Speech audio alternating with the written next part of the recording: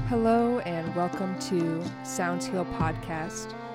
I am your host, Natalie Brown, and thank you for joining me once again as we dive into the fields of sound healing, sound therapy, and using sound for health and wellness. I'm excited today to have John Beaulieu as our guest. Dr. Beaulieu is one of the foremost philosophers and major innovators in the area of sound healing therapies, specifically tuning forks. He's a world-renowned speaker, composer, pianist, and also a naturopathic doctor and clinical psychologist. His book, Human Tuning, Sound Healing with Tuning Forks, is a groundbreaking book in the field, and his new book, Sound Healing and Values Visualization, Creating a Life of Value, emphasizes the role of consciousness and self-awareness in creating therapeutic effects of sound healing practices. What I really enjoy about this interview is that Dr. Beaulieu's personality comes across. I was lucky enough to attend a workshop of his in September of 2018, and that was specifically about sound healing and cranial sacral therapy. I was just thrilled by his wealth of knowledge and all that he shared, all his research, and what he expressed was so inspirational. But also he easily joked. He has a great sense of humor. He keeps things light when the material can get very serious. And so I'm just glad that was able to come across, and you can hear him laughing at himself at times. So please enjoy this podcast with Dr. John Beaulieu. Well, good. First of all, thank you for taking your time to talk this morning. You're welcome. My pleasure. And, for years, I think I was saying your last name incorrectly, Beaulieu, but when I heard you speak in California last year, did you say Beaulieu? No, it's Beaulieu. It is Beaulieu. Oh, good. Yeah, I've been Beaulieu, saying it yeah. right. I think I've heard it wrong. Or well, sometimes I joke about it because there's all kinds. There's a Midwestern pronunciation, or a Canadian pronunciation, or French pronunciation. Yeah. Okay. Beaulieu. Okay, Beaulieu. Before we get into your sound healing therapy philosophies and innovations, why don't we actually go back a bit to your sound progression, which got you to where you are, and maybe some highlights from your childhood, whether they're musical or just influential moments relating to sound that you can recall that still stick with you. Yes, I've actually written about some of them. One of my main ones, I started playing the piano very early, and because I grew up in Indiana. We had an old, grand piano, I would upright piano, grand upright, and I found it and I just started playing it. I just loved to play and listen to the sounds, and I would spend hours just traveling into sounds. And my aunt was a graduate in Chicago Music Conservatory, and everybody wanted me to have lessons, and she discouraged it until I was 9 or 10, somewhere in there. She said, just let him travel on the sounds, let him just make things up, and that's what I did. I spent hours making up stories and relating to sounds in that way. And my other favorite story is when I was 5, my parents, in those days, going to church for my parents was more of a, you went to church because it was a social thing. You went like on Easter or something like that. And they'd always drag me to church, which I hated. And they put me in Sunday school. And I got so mad in Sunday school, I ran head first to the side of the piano and it made a big sound. And I remember I fell down on the ground and listened to the sound, and I said, I heard the sound of angels, So, but I was always always playing the piano from a very early age, and always exploring sounds and music. And that's basically, and in fact, when I was 9, actually by the time I was 11, my parents didn't have any money, so they didn't. The piano was gone. I actually got a paper route and earned money to pay for my own piano, and I actually earned the money to pay for my own piano lessons. So that's how bad I wanted it. And yeah, in your book, I think Human Tuning is where you talk about a lot of your early experiences, being an auctioneer, and your various experiences with sound. Well, with human tuning, now you got to figure this is, from childhood. This is 20 years later. So I basically have got out of college. I'm at Bellevue Psychiatric Hospital. I'm working actually for New York University at Bellevue Psychiatric Hospital to do research and also on community transition and a whole form of counseling for patients. And I'm looking into what's the preliminaries of what we call post-traumatic stress with rats and things. And I had a laboratory at NYU that I would do work with rats and mice. And in that laboratory, in the corner was a small anechoic chamber, which means a room of total silence. And it was put there, I didn't know this until later, but it was put there by the CIA in the 1950s to do experiments on deprivation and interrogation. God only knows, they're probably giving people LSD in there as far as I know. But it was just sitting there. No, it had been abandoned, since probably 1958. And I was there in 1973, so it was all mine to use. And so I had studied, went to New York also to study avant-garde music with John Cage and so on. And he told stories about being in an anechoic chamber and hearing the sounds in his body. And I immediately said, I'm going to do this. And I went and sat in the chamber and just started listening. And the first thing I became aware of is my heart beating, all kinds of sounds. Eventually, I discovered a high-pitched sound that's really the sound of my nervous system functioning. And I became very interested in listening to that, meditating on it, and basically keeping journals about how it would change and things like that. So that began more my scientific understanding of how sound affects the body and the mind, like that. And you began to correlate different states of consciousness with different sounds in your nervous system. Is that right? Yeah, I did. Actually, I would, the main thing that happened was that I got in an argument. First of all, I'm not a New Yorker by native New Yorker, so I'm not used to fighting with people. New Yorkers love to fight with people, and argue and insult people. And so I was at the subway booth, and the woman would give me my tokens. She was just pissed off. She wasn't pissed off at me. She was just pissed off, period. And so she was being not nice. And I had to fight with her to get my subway token because I was afraid I missed the train. It was really upsetting to me, and I didn't even realize until I went to the anechoic chamber. And when I went in and sat down, my nervous system was so loud and just screeching. And I felt the tension in my body in that silence.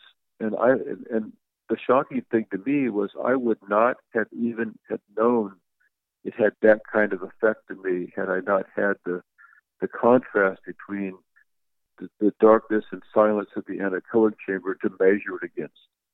So I was really amazed at how powerful this one event was in terms of both how I was perceiving the world, but also how it was affecting my body. And that was a wake-up call for me. And I was so upset that, I basically had this insight. I don't know how to explain it. It's like a download, we'd say today. It just came to me that I was like a string and I could tune myself.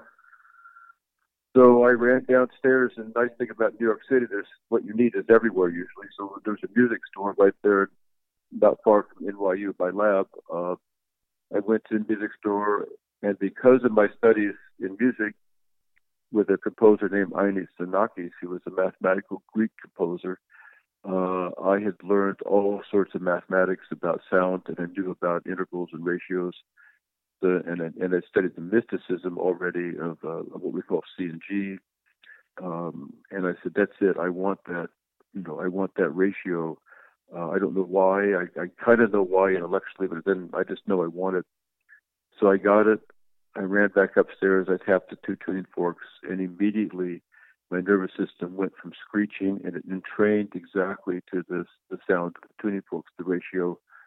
And I felt a wave come over me. It's hard to explain, but a wave that was timeless, I would say. And that's basically was what I'd say the doorway that opened to my work that I do today. That really was literally a doorway opened. And I spent the last 40 some odd years documenting that doorway and at as many levels as possible and sharing it and so on. Do many of your protocols, for example, grief or calmness, quality sleep, do those come from just, hundreds of clients that you worked with trying different intervals, or how did that first come about? Well, it comes about in several ways. The first way is something that's kind of lost in science. We call it phenomenological research. So I would spend hours experimenting with different intervals, both in the anechoic chamber and with myself. In other words, in those days, we had a tuning headphone. It was called the bone phone. Mm-hmm. And I could actually wear it underneath my clothes and walk around all day in an interval without anybody knowing it but me. Mm-hmm. So I would spend a week in an interval with CMG, an interval with fifth, a week in a third, a week in a fourth. And I also was trained, to do dreams. I was trained as a Jungian analyst, so I was very much into documenting dreams. So I would also have those intervals going all night with speakers by my bedside. So 24 hours a day, I'd immerse myself in a particular interval, and I would start recording how it changed my life, what I noticed, what was different, things like that. I kept journals. So that was my first, way of dealing, of investigating it. And then I began to look at the relationship of those numbers to geometric forms. That's today we call that cymatics. I came across cymatics like in 1975, but I began also to look at the shape of the body, how the body was structured, the relationship of spiral forms within the body. I became exposed to the work of Rudolf Steiner and people like that, probably in the mid 70s. And it all began to come together intellectually. And then I think as I worked with patients, I began to notice more. I would give them different intervals based on my direct experience, based on my knowledge of the Steiner work, based on my knowledge of mysticism, mantras, and so on, to find out what happened. And so I began to correlate that, basically, through direct clinical experience. And then in 2002, I wanted to have a little more rigorous understanding. So we went back into the laboratory. That's where we did the research on sound and how it affects different molecules in the body. And that's my work with nitric oxide, anandamide, and eventually dopamine and different molecules we call molecules of ecstasy. So tuning forks do spike nitric oxide is what you found. Why is that important? Well, nitric oxide is a molecule it's a gas that's released in the body by endothelial tissue, the linings of your blood vessels, heart cells. It's released by nerve tissue, which is very important, neurons, and it's released by immune cells. And it's a vasodilator. It's also something that signals lots of other good molecules to come, essentially for anti-inflammatory, pain-killing type molecules and so on. And it creates ultimately what we call the relaxation response. This was a word coined by Herbert Benson. But the relaxation response, I think, is fundamental to all healing response. So when nitric oxide is present, it's antibacterial, antiviral, anti-tumor. It's your body 24 hours a day cleansing itself through what we call the rise and fall of this nitric oxide gas, which basically stimulates cells to detoxify, and it also stimulates energy to burn in order to, when you get the relaxation response, the cells relax, their toxins go into or eat up by the lymphatic system, and so on. And then you get more energy because now you have newer things to burn in the cells. And this keeps going like this. And when that process is interrupted, it becomes basically the precursor of every disease you could think of, including, autoimmune diseases, neuronal diseases, heart disease, sexual dysfunction, colon dysfunction, microbial dysfunctions, depression. Uh, the list goes on and on and on. It's fundamental to almost every medical category that exists. It has to be there and has to be functioning correctly and rhythmically.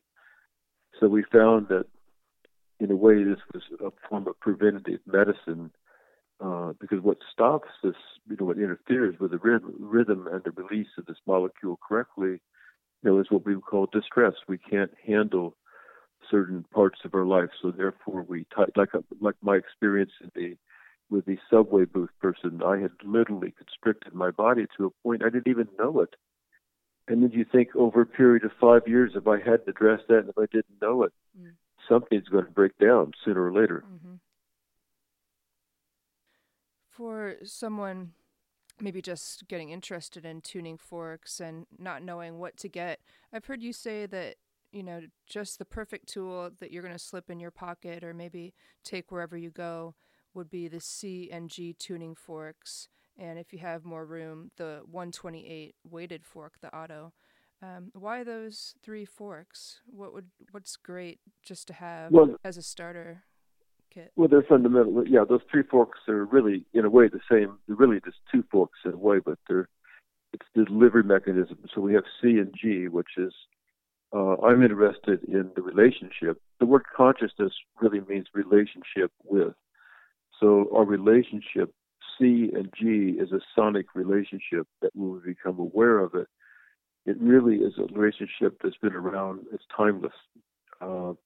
We call it C and G to make it easier for people to understand, but it's really a mathematical relationship. The nice thing about tuning forks is we can take complex mathematics and make it into sound for intuitives. So you don't have to really think math. You get we call it the direct qualitative experience that's been quantified. So now when you listen to that, like I say, that's going to create this relaxation response. And then the question becomes, how do you want to deal with that response? I mean, you could do it by tapping forks together. You can tap them on your knees and bring them directly to your ears, or you could take the third fork, which we call an auto fork, which has weights on it because it vibrates to stem, so you can press it directly to your body to get a strong vibration, and that would be for acupuncture points, trigger points, reflex points.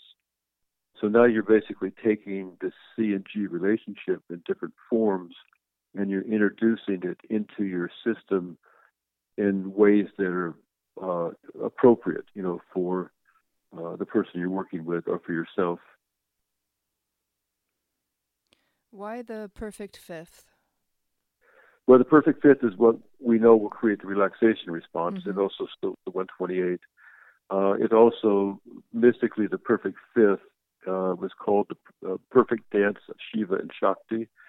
It's also in Taoist literature, the perfect fifth is the perfect balance of yin and yang. It's a relationship that's been around and understood and used for thousands of years. And in my latest book, I wrote 35 pages just on the perfect fifth and its origin, what it means, how it comes, it's science, it's mysticism. In other words, I think it's this fundamental. Actually, perfect fifth is what we tune pianos with, it's what we tune instruments with. It's so pervasive in the sound field that it really is like the fundamental relationship that we need for consciousness, for changing consciousness, for changing our mind, and so on. And like I say, again, from a modern perspective, we could look at it biochemically, what it does in the body. Those to me are just markers of where the consciousness is traveling when it goes into this relationship. In other words, when you tap it, you're you're really entering a sacred relationship. Right. I think, along with your protocols, especially in your latest book, you bring together the importance of both the ratios, the scientific aspects, but also the intuitive and intentional side of healing. And you do that through talking about visualization and feeling tones. Could you talk a Yes. little bit about aligning the alignment of our body to specific feeling tones and what that means? Well, first of all, we just have to realize that we are vibrational beings. I mean, we're beings who are simultaneously have a physical form, and we also have a wave form. Uh, Western medicine, which I'm part of, by the way, and I like Western medicine. Uh, Everything has its limitation. The limitation of Western medicine is that it looks at physical form and wants to quantify it, but it leaves out what I call the qualitative, that is the wave. Other cultures, for example, have been very involved in the wave form for dreaming and things like that. Jungians, as a Jungian analyst, I certainly am interested in the wave form of dreams and what they mean to people. When we listen to people's subjective stories, how they perceive the world, it's how they're perceiving the waves that are moving through them, their understanding, their relationship with that. Whereas one of the problems I think we have in modern medicine is this concept of we've seen a lot of opiate addiction and things like that because these drugs have been prescribed for pain. And there's such a lack of understanding of our relationship with pain. And so you go, and one side of the coin says, "Hey, wait a minute, pain. You have pain. We need to give you something for it." But maybe the person, if you listen to their story, they don't really have physical pain. They have emotional and mental pain. And the moment you go into that, you go into the subjective life, you go into the qualitative parts of their life, and which are not easily quantifiable. So sound has and especially the tuning forks have this unique ability, really, to pull together this. If one listens with the right intention, you can go into one's subjective life, to one's qualitative life. You can discover, an intention that is good for them, that they really need, and the sound itself will carry that intention deep, literally to the core of their system. Anatomically, in the core of their system, we call the third ventricle in the brain. But when you listen mindfully, that's where this pattern of the sound will carry that intention into, we say the cerebral spinal fluid of your body will potentize it like a homeopathic remedy. And all of a sudden, as the vibrational pattern changes, so is your relationship with pain, with everything around you begins to change. That's why even for the science, for example, we look at the science of nitric oxide. We also look at the science of anandamide, which is an endogenous painkillers that your body makes. When you're in the right relationship and act with the right intention, you no longer need to have an external painkiller. You will immediately discover, in right relationship, what it is that you need to do. The pain will go away. It's different when you have to face something versus let me give you a pill to stop your pain that you've somaticized. Because there's a big difference between somebody gets cut and there's tissue pain and emotional and mental pain. And sound, by the way, has this ability to really deal with emotional and mental pain with the right intention. So the whole point of my new book is really how does one come to the right intention? Because feeling tones basically are just tones. Literally, we're wave beings. So every time we visualize something, what we're really wanting is the vibration of that something we're visualizing.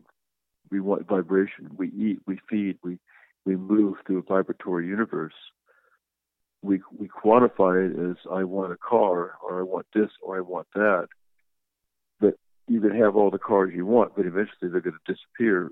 But what do you really want? What does the car represent? What is it a metaphor of underneath?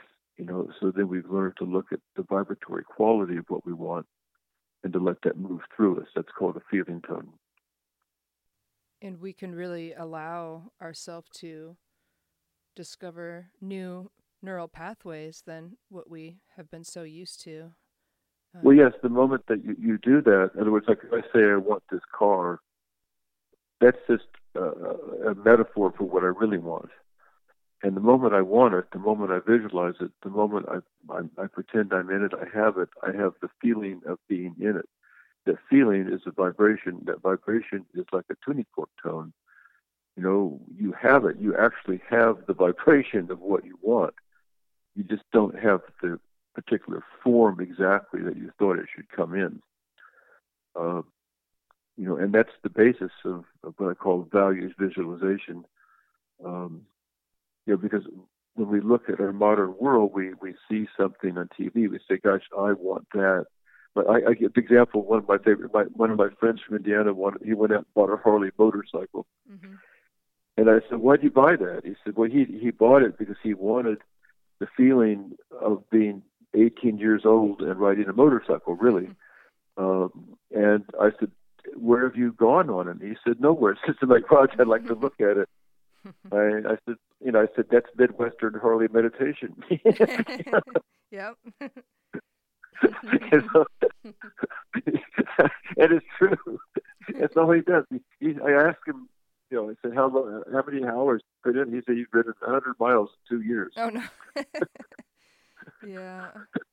But if he feels bad or something like that, if he starts feeling old, he said he goes out and looks at it, he feels better. Sure. Yeah.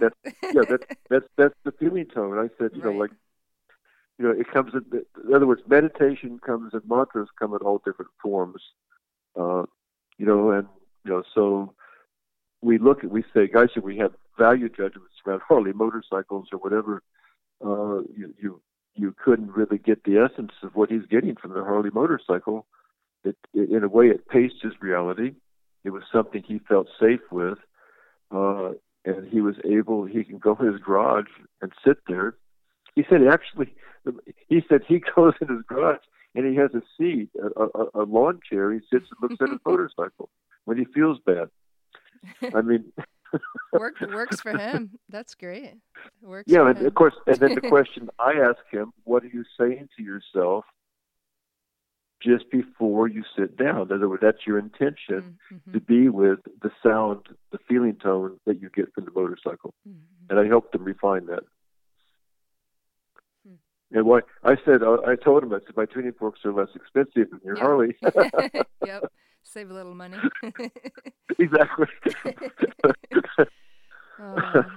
So, it really is happening all the time, and can be helpful if we can tune in for, in your book, you talk about feeling tones and visualizations for dependencies, for health challenges, for bringing in success.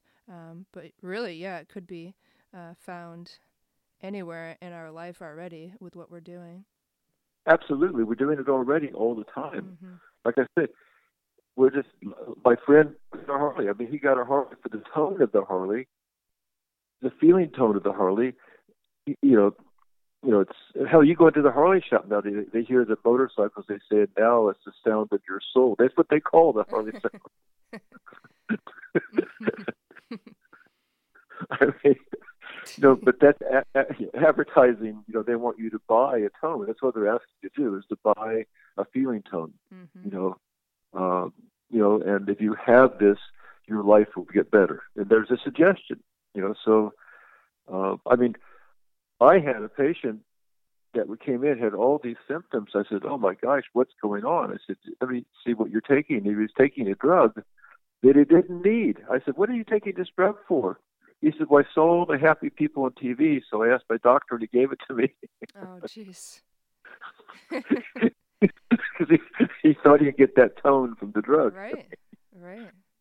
So So if the whole world is vibratory, everything in the universe is vibratory. Everything we relate to is done on vibrational basis. It's just a matter of seeing through the form to the vibrational wave that gives rise to it. In science, we call that actually quantum gravity collapse. One can begin to navigate through tones. Mm. And why this is important in a bigger picture is it can just shift how we feel, how we operate, how we get stuck in negative loops. Yes. Yeah. Yes. Yeah, we get caught in loops. Mm-hmm. We get addicted. Right. Addiction is a loop at different levels. Mm-hmm. So we get, and we could have something. All addictions are great. I mean, people are addicted because they get something good from it. So, but they have in their mind that in other words, now my friend could get addicted to his Harley. In other words, now he says the only way I can get this tone is through sitting in my lawn chair looking at my Harley. And now, if somebody came in and stole his Harley, he'd be in trouble. You see, right? He could have withdrawal symptoms even, and so on, because it looked like he could never have that back. And so we hang on to things. We hang on to something. We create neural network patterns that we loop in. And the idea is that we don't want to get rid of those patterns. We just want to have the ability to travel in and out of them effortlessly. Right. Now, another topic that I've heard come up quite a bit just in general in holistic medicine and sound healing is talk about the vagus nerve. Why is that important, and why does it? Maybe it's just because I'm in the field, but I just see people bringing it up all the time. I know it's a big topic now, that what we call the polyvagal system. Mm-hmm. But basically, everything to me is just a marker for how we relate to vibration. And the vagus nerve is it's one of the cranial nerves. It's very old. It goes from the head clear down to the gut. You could look upon it as a string that's vibrating, and it connects your brain, your brain, your heart, and your gut. And basically, it's with the heart being the middle part, the place that balances. So, and the vagal nerve of the polyvagal system is considered your social nervous system. That means that if you, say, watch the news on TV and get upset, you may not even know you're upset, but if you were to be able to actually measure the vibration of your nerve as you would a string, you'd be out of tune. And so in medicine, for example, they make vagal nerve stimulators, VNS devices, that they implant. And originally it was done primarily for epilepsy. And then now, over a number of years of implanting these, they use it for depression, for arthritis. In other words, they keep thinking up new ways to use and tune the vagus nerve through electrical stimulation. And so what we look at in the more natural healing arts, and especially with the tuning forks, is can we preempt that? Can we allow someone to come back to a tuned state through a practice with sound, for example, versus through the implantation of a device surgically? Mm-hmm. And when you are in tune, I'd like to say when you're in tune, you begin to experience the world of what it looks like through the neural networks of tuning, of being in tune. Now, the idea of what if I go out of tune? Well, I think that's just as important as being in tune, because when you go out of tune, it's fun. You can say, I'd like to say everybody has to party and have a good time. That's what life is about. But the problem is when you go out of tune and you don't know how to get back in tune. Mm-hmm. For example, in the subway booth, I went out of tune. Mm-hmm. I had no idea I was out of tune, and I had no idea how to get back into. And that's what happens. People will do something that upsets them. They get out of tune. They don't know it. They have no way to deal with it. And over a period of time, they're looping. They make up values. They make up all kinds of things based on a frequency that they can't get out of, and they begin to dissent it even. Uh, and then over a period of time, that takes its toll on the physical body, and you'd be seeing, eventually we'd say that frequency becomes more and more somaticized. The body can't function correctly, and then you start seeing the rise of disease. Um, so sound becomes, when I use like CNG tuning forks, I tell people, everybody, I want this to be a practice. Now, if you're practicing yoga, you're practicing meditation, Tai Chi, and you're doing this on a regular basis, in a way, I don't think you particularly need the tuning forks. It's you have a regular practice where you begin to listen, be still inside, and so on. And the main point is that these practices have to be done on a regular basis, like every day. Um, and what I found in my practice is that I had a lot, especially in the beginning, I had a lot of blue collar workers, I had a lot of people, if you said the word meditation, they would go nuts. If you said the word yoga back then, they'd probably shoot you. Uh, so I said, just take this CNG tuning fork. I want you to tap it on your knees and listen to it before you go to sleep. And when you wake up, I sometimes give them an affirmation or a good intention, or just say, just think good things, and do this for me 1 minute in the morning, 1 minute at night. That's all I want. And I want it done on a regular basis. That's a practice. And sure enough, I begin seeing unbelievable results from all my patients just from having a consistent practice. And they would do it. Whereas before, if I tell them I want you to meditate for 10 minutes every day, and they didn't do it, then they start getting depressed because it means they failed at something. So I want them to succeed and be regular, and they have to do it for a whole month. They say, yes, I did it. It's amazing. They start to feel successful. They start to feel better. They begin to notice things. They begin to start asking me questions they never would have asked before. Well, maybe having a regular practice is part of your answer to this next question, but in your new book, you express that sound healing is a special field of study and practice that integrates scientific disciplines with one's intuition and creative inspiration. And as sound healing is blossoming, booming field right now, for people just diving into sound healing, what do you encourage them to do, to look into, and to explore both on the scientific and intuitive sides? Well, I think that, again, that's a lot of people now are like, going to sound baths. That's a very popular thing. And I think it's kind of like, you have an experience, and you want to also, you begin to, like my patients begin, once they were doing the CGs, they begin to ask questions, and then my job basically is to provide answers to those questions that would honor intuition, creativity, and also honor quantifiable science. And because the word science means to know, so to be clear, to know. So science makes clarity to intuition, and that's why, for example, I've done the research I've done. I've written with David Martinez. He's a psychiatrist. He wrote the foreword to my last book. But we've written together a chapter on sound healing theory and practice for clinical practitioners, physicians, and so on, with extreme scientific documentation. And we want to bring this work into the mainstream in a way that people could find it and say, well, here's the science, here's the practice, here's people who have ethics, here's people who have only one thing in mind, which is basically to present this at the highest level possible. And I like to say, in that sense, cream rises to the top. So you can, the sound healing field, in a way, is wide open. I can't speak for certain people. It's you have to, in a way, find your way through.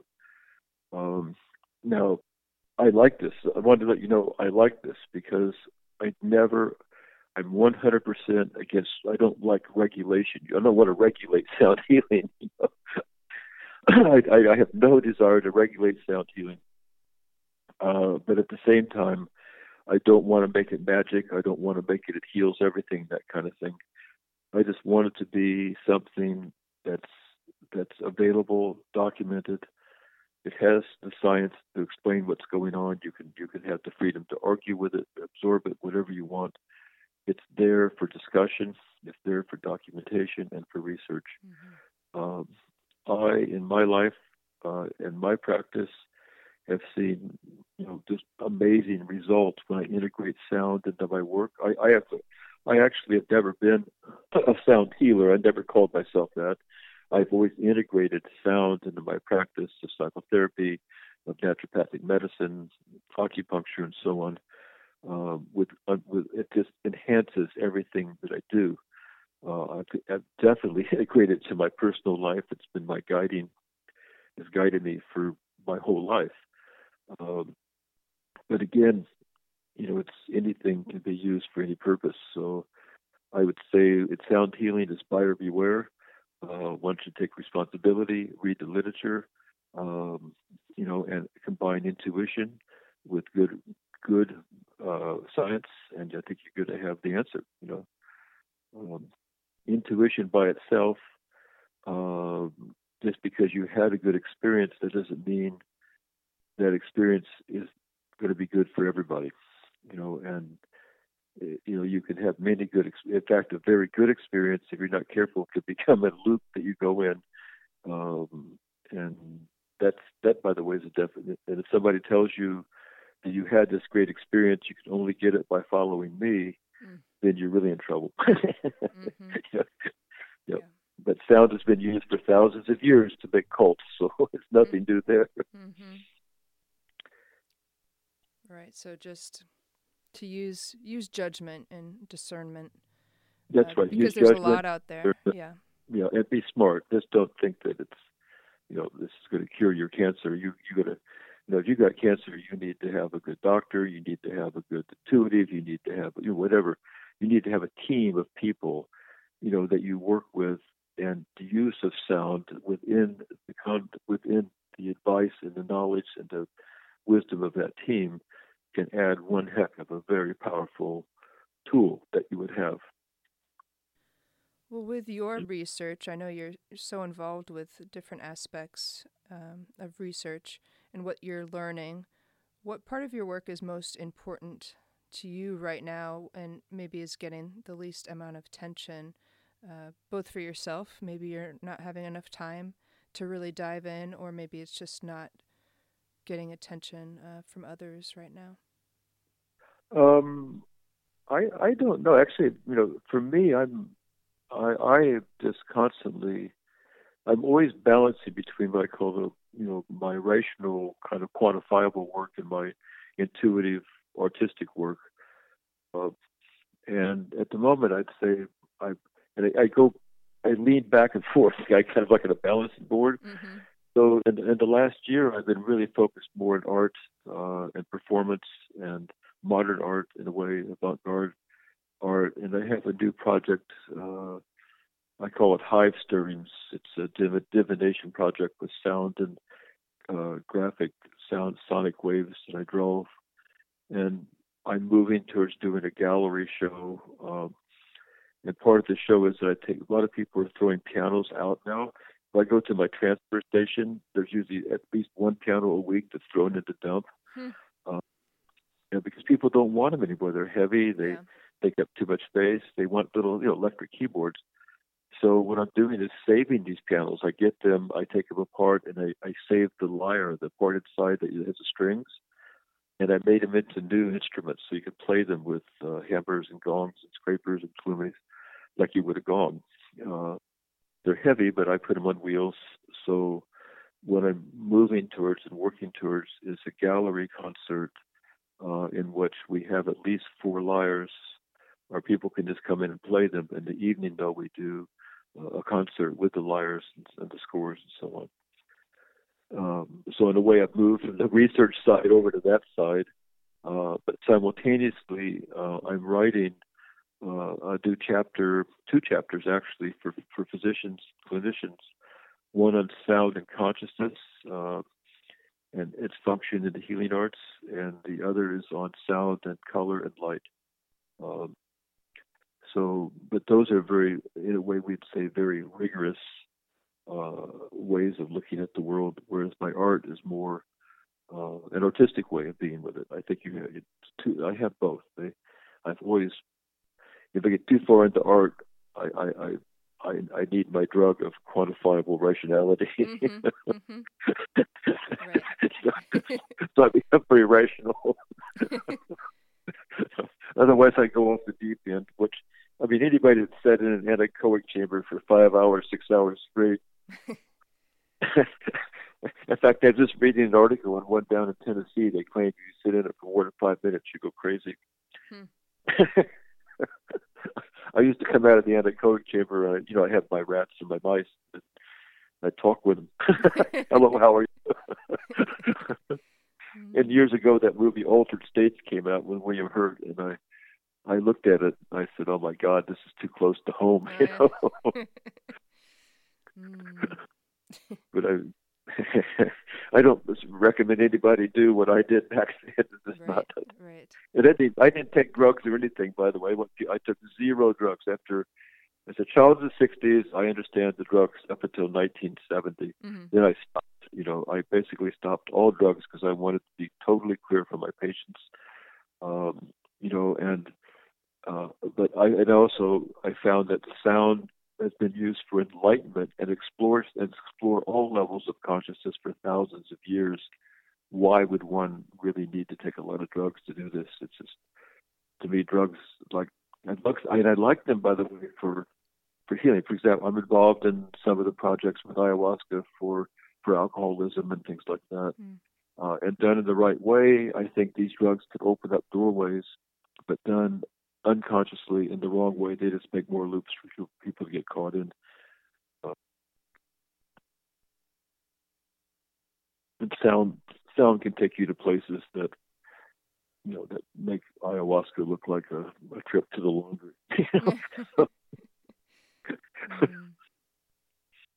And it just seems like this balance for you of the artistic side and the science and the research is what keeps you passionate about all this. It's totally my passion. I think, and my classes, as you know,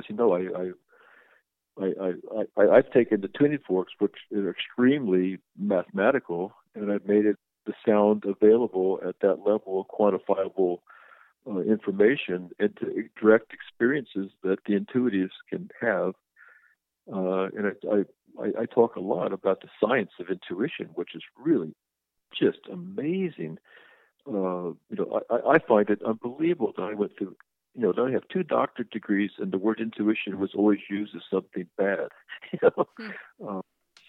With the science, it's totally antithetical to the science that's out there. So it's really a matter of how do we learn to bring light to intuition in order to balance it out with what I said, the quantifiable, the rational. And the problem we have is that intuition has been pushed so far into the shadows that you have intuitives that they get an answer and they think it's the right answer. Oh, this is it. I got it. So it has to be true. And that's the problem. I always get the example of Einstein, who basically was playing his violin. He was writing light waves on sound when he discovered the theory of relativity, but he had only discovered he did all his work in physics to make the discovery. So intuition needs this balance with science or with some kind of quantifiable thinking, and then you have something.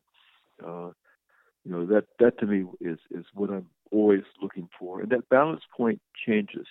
Obviously, you don't want your surgeon, to go off so far intuitively that he forgets what he's cutting. I mean, no, that's ridiculous. But that'd be different than the balance point that I may use in psychotherapy at different times and so on.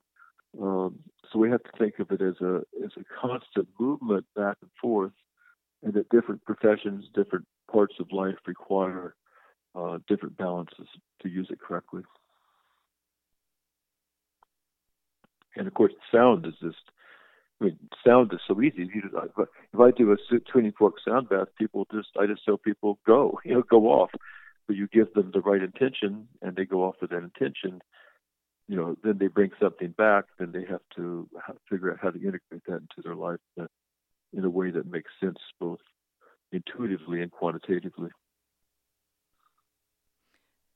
And I guess you've really put that together in your own compositions, aligning the body and creating relaxation through sound, through these tuning fork baths. But also, they're very mathematical, the ratios, the biosonic repatterning. Are you still doing compositions and recordings? Oh, yeah. Yeah. Well, yes, I still record. So you realize I do the tuning fork sound baths, but I also play. I just when I go off into my artist side, I do all kinds of crazy avant-garde. I go off into sounds all over the place. I travel in sounds. In fact, my recent project is meeting a group of beings in the quantum field that I call the Hive, and I just have people look at the wave drawings, and then they have to put it down and make sounds. So the idea is basically when you're aware of something, the field changes. And if you're not bound by traditional music concepts, you begin just to allow the sounds to emerge. It's kind of like what people might call divination channeling or something like that, but with a little more structure. And I also, I am, besides my work in the healing arts, I also have a master's degree in piano. So I will play from time to time. I don't do whole classical concerts. I play for my wife. I play with Brahms and Chopin, and she dances. I like that kind of music also. But I approach classical music and playing composers like Scriabin or Mampu, whatever, like working crossword puzzles. So as a discipline, some people may, work crossword puzzles or whatever. I sit down and I learn a piece of music and play it. That's it. In my discography, I have hours and hours of classical music improvisation that I put up. Actually, one of my pieces has something like 80,000 hits now. Wow. I did a whole thing in Debussy and the lady with the flaxen hair. It seems to be very popular. But what I do is I look at Debussy's music. I like to have his music in front of me, and as I'm playing it, I just allow myself to have a conversation with Debussy, and then just go off. I go, just let myself go, and then I begin to improvise, but I have the facility and the years of training to do that in a way that I don't have to think about anything. So those are just part of my art projects that I do. And of course, then I record all my tuning forks. People come to my studio and they say, "Oh my gosh," because they see 3,000 tuning forks all over the walls. And they'll say, "Well, why didn't you market these?" I said, "Because I don't market all of them. I only market a very small number that I work with." But then I decided what I should do is record those tuning forks and make it available that way. So I started recording all kinds of strange ratios and math that I'm doing with sound and putting that up also for people to listen to. Yeah, what you were describing with the piano and Debussy just kind of reminds me of your relationship with two forks, the C and the G. Like, how do you relate to it, and just putting yourself in that sound, whatever it is in particular, whether it's a C or G or a piece of piano music, it's just what it's is true. it? Yeah, that's true. I have a relationship with Debussy. I like to say I have a relationship with these composers. Mm-hmm. Like, whether they're dead or alive is neither here nor there. I have a relationship with them, and when I play their music, I'm in relationship with them, and that's kind of how I approach what I call classical music improvisation. But to have that relationship, in a way, I can't be bound by the notes per se that they wrote. Those are just gateways. But and it's very interesting when I take, if I put somebody in front of a normal piano and say, just play, don't just do something, they will always get upset. They will get depressed. They will start trying to play a tune, to play chopsticks. I don't know. In other words, the instrument as a normal piano carries with it all sorts of things that you should be doing, or they have bad memories of piano lessons or whatever it may be. Mm-hmm. But if I strip the piano to the lyre and there's a bunch of strings that they don't recognize and put them in front and say play, they're all like little children. They start making sounds and going everywhere. And that's what I want from people. I want them to get past just normal music values and genres and go directly to sound, which is really all music is just the way we hear sound. Because music to one person may not be music to another, and go directly to the sound. And when I had the piano lyres, just amazing. You see people light up like little children, and they become musicians, and I say, and I tell them, guys, you're a musician. They go, no, we didn't go to school. I said, we can get rid of that thought. Right. Right. And the people that went to school, a lot of them have trouble sitting down and doing that. So. Yeah, that's true. It's true. It's true. I know. Yeah. I played a piano concert in Zurich, and of my own music, I go because I get pretty wild stuff. And so the lady comes from the Zurich Music Conservatory. She's there. She walks up to me afterwards. She says, John, she says, you played like a little child. And I said, thank you. It's taken me my whole life to get to there. Yeah. And the look on her face was like she was trying to insult me, but it didn't work. Right. I took it as a compliment. Mm-hmm. And I said, could you write that for me? Could you write a review that says that? Right. Just to have that wonder and playtime. Mm-hmm. The wonder, the traveling on the sound. I was so happy, like I say, as a child, that music wasn't forced on me. I could just travel in the sound and make up stories, and all those years of training to play these composers. In the end, I just want to travel on the sounds, And so when I play Debussy, I have the relationship to meet him with his music, but I just travel on sound based on what he wrote, or Scriabin. I love Scriabin now. But that's different. I think I've learned how to play raga, on my harmonica. So now when the raga people come over, I just sit, I listen, I travel on the sound, and I'm not trained in raga. I just fake it. Mm-hmm. I'd like to say I'm a good fake raga player. Mm-hmm. That's hard to do. Raga's hard to fake. We're in the realm of fake everything. So right, true, yeah. And actually, in the piano, you can find fake books, which is my favorite. Oh yeah. Mm-hmm. I first saw them, I was going, "Whoa, look at that! It says literally fake it." Yeah. And it's got 5,000 songs. You could just look at it and fake them. Play it the easy way, nice and simple, right to the point. Yeah. Exactly. So I can play hundreds of pop tunes. I can. I just fake it. Yep. Well, most pop tunes are only, a couple chords. So. I know. So in a way, we could learn.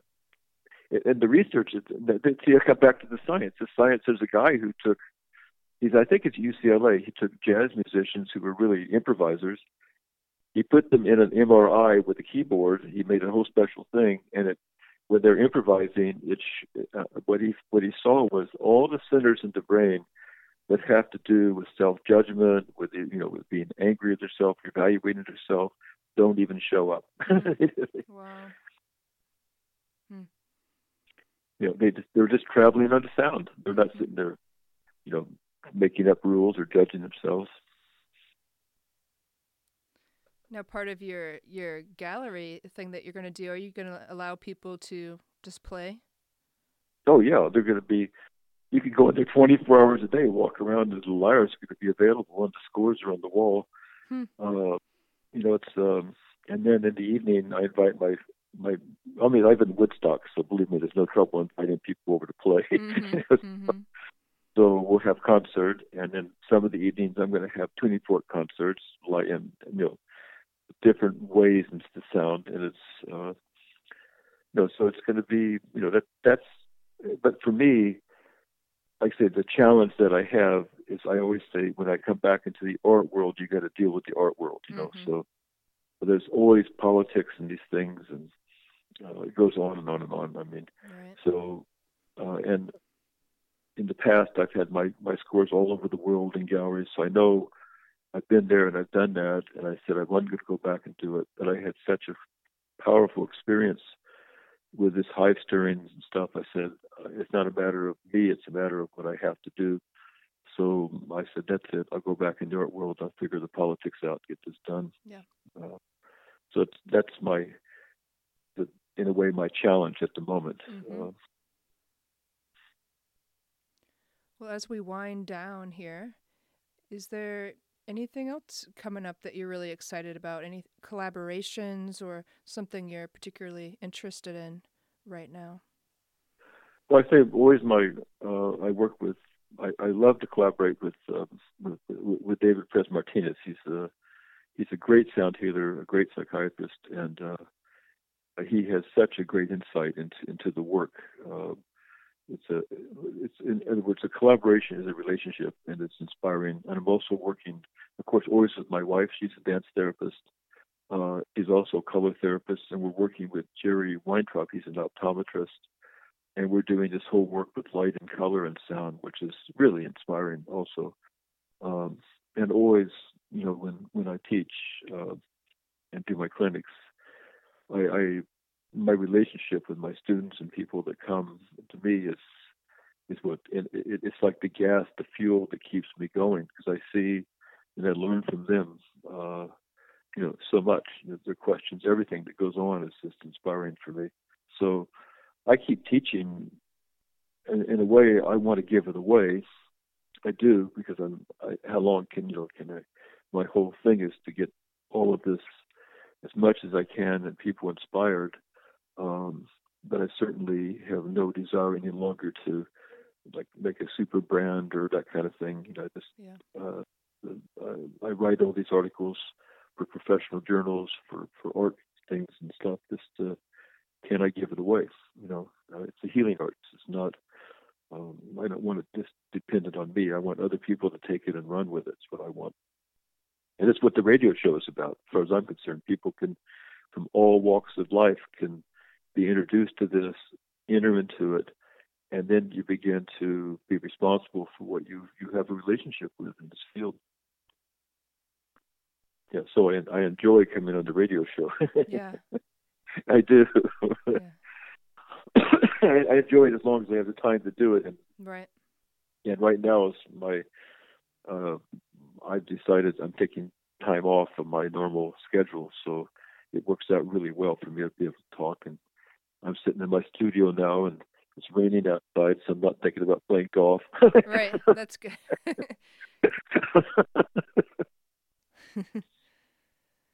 Well, I so appreciate your time. It's been really nice to talk with you, and I really appreciate your enthusiasm, your both seriousness and humor. It's just it's so fun to hear. Yeah, it's got to be.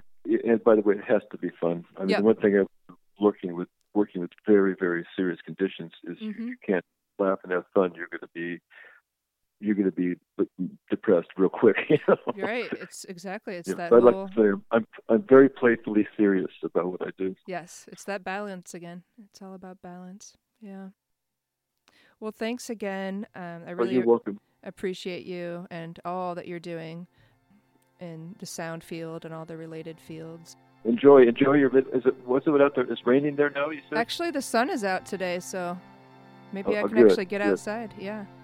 That means it'll be here tomorrow. Yes, exactly. So enjoy it tomorrow. Okay. All right. Enjoy. Have a great day. Okay. Bye-bye. All right. Bye-bye. Thank you so much for joining this episode of Sounds Heal Podcast. You can keep up to date with what's coming up next at soundshealstudio.com, on Facebook at Sounds Heal Studio, and YouTube on the Sounds Heal Studio channel. You can hear meditations, sound performances, and other podcasts.